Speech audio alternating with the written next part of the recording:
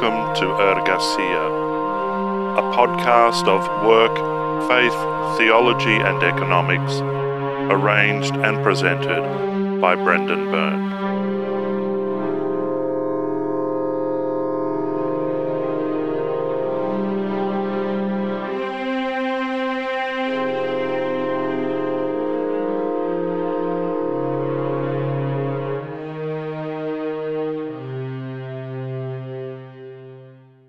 Hello and welcome to Ergasia. My name is Brendan Byrne, and I have the pleasure of being your host.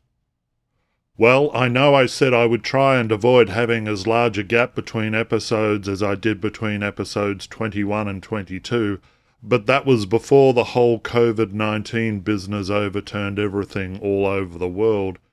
And I know what you're thinking, surely the lockdown should have given you more time to prepare episodes and crank them out with monotonous regularity. But here's the thing, I've discovered that being a minister and keeping in contact with my congregation and facilitating some form of communal worship as well as engaging in pastoral care, well, all these things are even more time-consuming when done remotely than they were before. And so, like everyone else, I've been adjusting to the new order of things and have finally had some time to get this new episode together. But anyway, enough of that. In this episode, we continue our exploration of the book Hard Work Never Killed Anyone, How the Idolization of Work Sustains This Deadly Lie by John Bottomley, published by Morningstar Publishing in 2015. In the last episode, we examined Bottomley's analysis of how the idolatry of hard work silences grief in the wake of work-related harm, and how the victims of that harm are robbed of their agency not just by the traumatic event itself, but by the underlying assumptions that govern modernity's responses to trauma. We also examined the way in which Bottomley's own experience of ministry in this field helped him to uncover the mechanisms of silencing, and how a response enabling new possibilities in life might be forthcoming. In today's episode, we will look at the underlying principles that often govern the Church's approach to pastoral care, and how the often congregation-centric assumptions underlying these principles blind the Church to the fact that it is called not just to dispense hospitality, but to receive hospitality at the hands of others, most notably in the form of trust, an often unrecognized category of agency exercised by those who grieve. This in turn is also a species of formation by which the Church is shaped to participate in the prophetic ministry of God's governance in the world of work. So without further ado, let us now begin Ergasia episode 23, Hard Work Never Killed Anyone, Part 5, The Death and Transformation of the Theologies of Hospitality and Pastoral Care.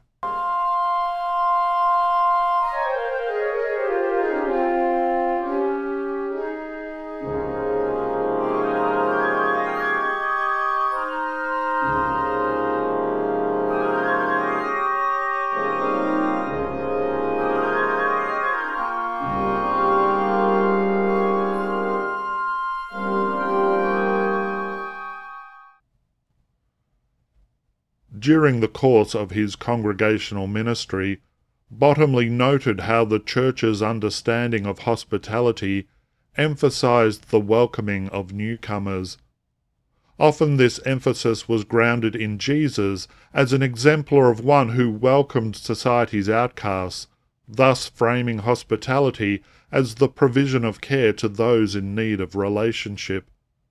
But while this emphasis also acknowledged that, by welcoming the stranger, the Church as host could also become guest to the presence of Christ that came through encounter with others, the assumptions underlying it also presumed that hospitality began primarily with the Church as a function of its outreach ministry to others. For Bottomley, this emphasis and its underlying assumptions failed to take sufficient count of the difference between the privilege of being called by Christ into ministry and the privileges afforded by being relatively well-educated employees of reasonably affluent middle-class churches. This lack of awareness thus blinded those operating under the Church's prevailing hospitality paradigm to the limits which their status imposed upon their own practice of hospitality and pastoral care. This was reflected in Bottomley's own experience when he first sought to provide pastoral care to the victims of work-related harm. The support group he and his colleagues initially established replicated the Church's assumptions about welcoming those in need. In this framework, the support group was the centre of power from which welcome and caring to participants was dispensed. However, this hospitality was dependent upon the maintenance of the group's founding identity and power relationships whenever new members entered the group. But with the collapse of this initial support group-based program and the switch to individual care based on home visits, Bottomley and his colleagues realized the importance of understanding the individual yearnings that underlay grief, and thereby the necessity of establishing a relationship of trust with the bereaved. This experience highlighted for Bottomley the reality that the Church's assumptions about hospitality and pastoral care failed to take account of what the person being cared for brings to the relationship, instead categorizing them as needy or suffering, even when it is recognized that they might represent Christ to the Church. However, in the yearning for healing, justice, and reconciliation underlying the grief of those bereaved by work-related death, there lies a profound depth of human agency. This agency occurs in the act of a deeply distressed person reaching out to an unknown person or organization for help. It is the agency of a hurt and isolated individual who opens their front door and allows the grief support worker into their home.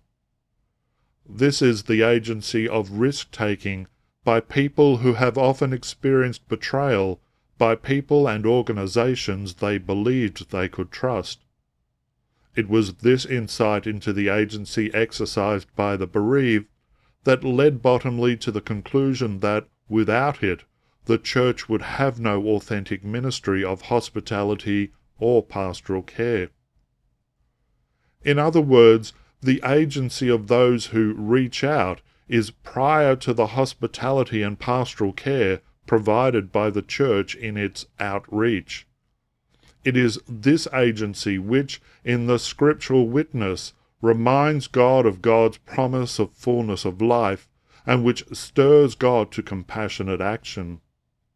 However, in its captivity to societal and cultural assumptions about the exercise of power and hospitality, the Church often fails to realize that pastoral care is not a function of the Church's social power to provide outreach to others, but instead arises from the empowering agency of the suffering and the oppressed to cry out against injustice, which in turn comes to them through God's active love for the world.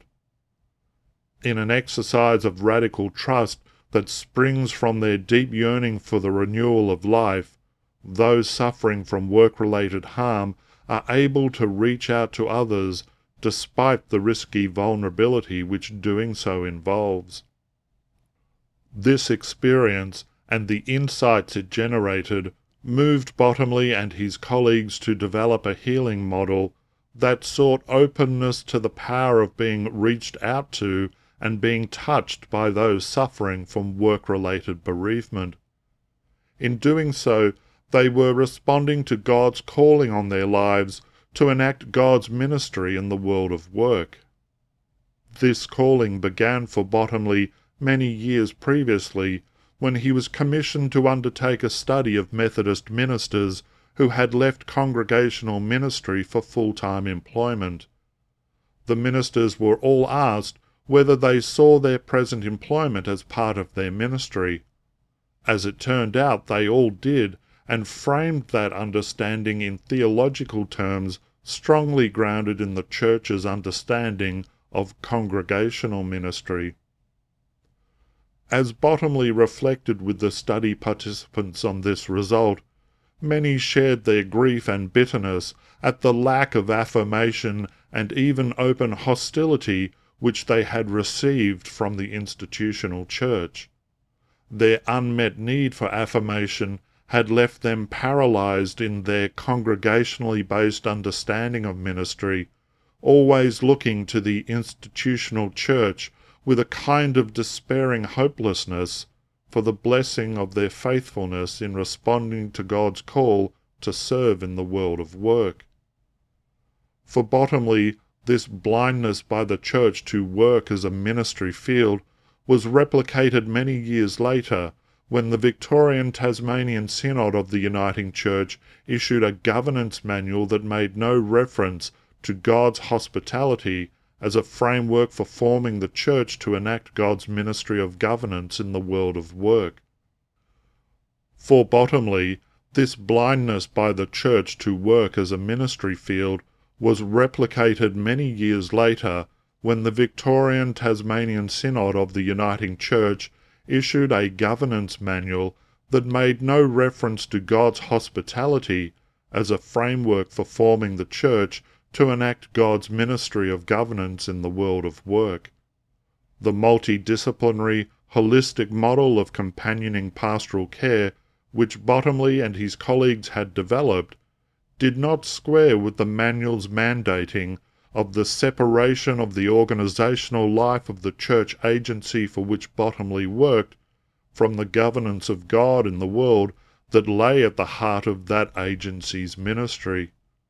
For Bottomley, this separation reinforced the identity of church agencies as primarily secular institutions accountable to secular standards of risk management. At the same time, accountability for those agencies' missional activity was located in the designated council of the church within the wider church polity. This had the effect of stripping church agencies of any accountability for their vocation and mission, placing it instead with church councils external to those agencies' own management committees. This institutionalised the separation of those agencies' corporate existence from the life of faith embedded in their missional activity. Bottomley argues that what the governance manual issued by the Synod did was reinforce the separation of the life of faith from the world of work, thereby strengthening a fundamental tenet of modernity, namely the marginal nature of any belief in God's intentions for the world as expressed in the public life of the Church's agencies. By contrast, the companioning pastoral care model developed by Bottomley and his colleagues operated on the premise that it is God's hospitality which equips the Church and its agencies to operate in the world. For Bottomley, the implicit message within the Synod's governance manual that God's governance is marginal to the challenges of corporate life undermined the task of offering holistic pastoral care to people bereaved by work-related deaths. The problems and issues which Bottomley detected within the Church's approach to governance and the blindness to the world of work which it articulated were present also in the Church's typically expressed understanding of pastoral care. This understanding was often characterised as the care which pastors provide to the members of their congregations. For Bottomley and his colleagues, however, pastoral care went beyond the role of ministers or people with theological training or expertise in the social sciences. This was exemplified in the experience of the person employed to be the coordinator of the grief support program Bottomley and his colleagues established, who started in the role without either formal grief counselling qualifications or theological training. Rather, based on her own experience of bereavement as a consequence of her son's work-related death, the coordinator came to the role with what Bottomley describes as a hard-won wisdom, into the experience of the bereaved that enabled her to listen to those weighed down by grief. This provided the coordinator with a depth of understanding and empathy that in turn enabled her to companion her clients on the journey towards healing. And while the coordinator did in time pursue formal grief counselling qualifications as part of her professional development, Bottomley argues that, in the larger horizon of God's governance, her experience is a sign of God's Spirit equipping the Church for God's healing and reconciling mission in the world of work. This in turn enabled Bottomley and his colleagues to remain faithful to God's calling on their lives, inasmuch as the coordinator's experience demonstrated a form of empathetic care not limited by the definitions typically articulated by church-based practitioners. Their clients received not pastoral care or counselling, but support for grief arising from a work-related death. The net result for Bottomley was a fundamental affirmation of prophetic ministry. This springs from a faith in a God who is free to love those whom our society casts aside, and who is likewise free from the definitions of goodness applied by church and state. This offered Bottomley and his colleagues the freedom to be true to their self-understanding of their vocation, while enabling their clients the freedom to be true to their self-understanding of their needs and yearnings. From this recognition of freedom emerged two key narratives. Firstly, healing from the pain of grief is the work of God's Spirit of love, which is not limited or defeated by death, but which has the capacity to join the living and the dead in spirited communion. And secondly, God's Spirit of love is embodied in the fleshly reality of human lives, and therefore desires to be integrated into human life as a transformational agent for a just and peaceful world. From the Christian perspective, love is always the gift of the other, being neither merited nor deserved, but instead freely given. It is the freedom involved in this gift-giving that is the source of healing from trauma and grief, because the gift itself is love's power to absorb the pain and horror of death and transform it. The work of justice and healing in the world of work is purposed through the gift of loving, supporting relationships, the source of which has its wellsprings in the love of the Creator for all creation. But this understanding of the operation of God's Spirit of love in the world of work challenges the notion of theology as rational, objective, and as value-free as any scientific discipline. Indeed, in Bottomley's experience, the more theology attempts to accommodate the ideology of modernity, the more it addresses itself to the private realm of people's lives, mirroring the ideological separation of the life of faith from the world of work. But the experience of Bottomley and his colleagues with the companioning pastoral care model showed them that pastoral care could not be contained within the confines of private grief or psychological explanation. Rather, the theological commitment to public truth-telling embodied within prophetic ministry did honour to the political, economic, and social dimensions of a bereaved person's experience of injustice and suffering. Thus, the multidisciplinary approach embedded within the companioning pastoral care model takes the diverging perspectives of theology and the social sciences to develop insights into the experiences of people bereaved and workplaces traumatized by work-related death. For example, this approach has enabled Bottomley and his colleagues to gather and analyze data about the factors in work-related suicide, as well as develop models for restorative justice for families bereaved by work-related deaths. They have also been able to use creative media, such as drama, to produce plays that bring clients' stories to the attention of the wider public.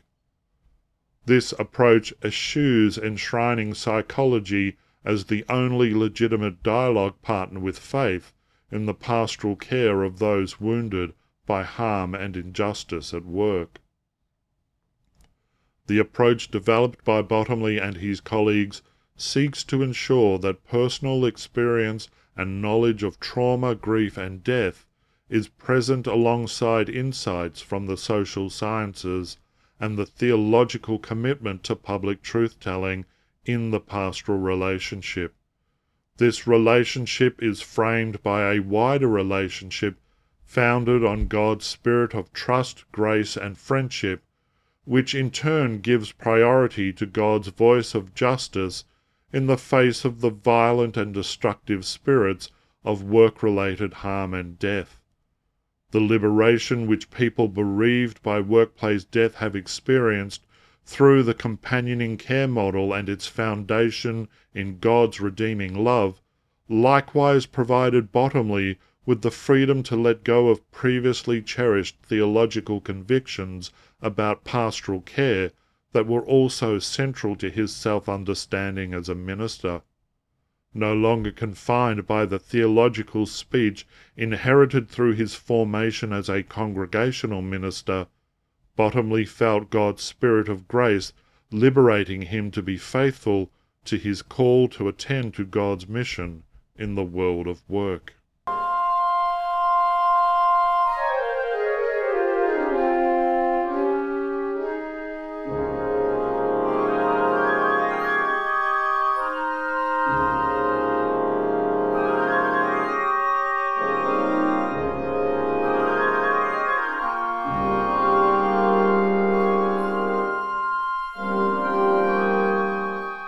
And that's where we leave this episode of Ergasia.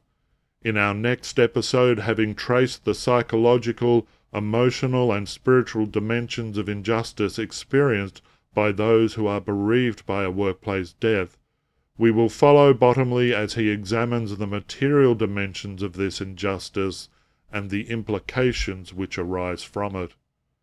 In the meantime, to leave your thoughts about this podcast, or to offer any suggestions or ideas for future subjects, please go to the webpage at www.ergasia.podbean.com or go to the podcast pages on Facebook and Twitter. I hope to have the pleasure of your company for the next episode. I am your host, Brendan Byrne. Goodbye for now.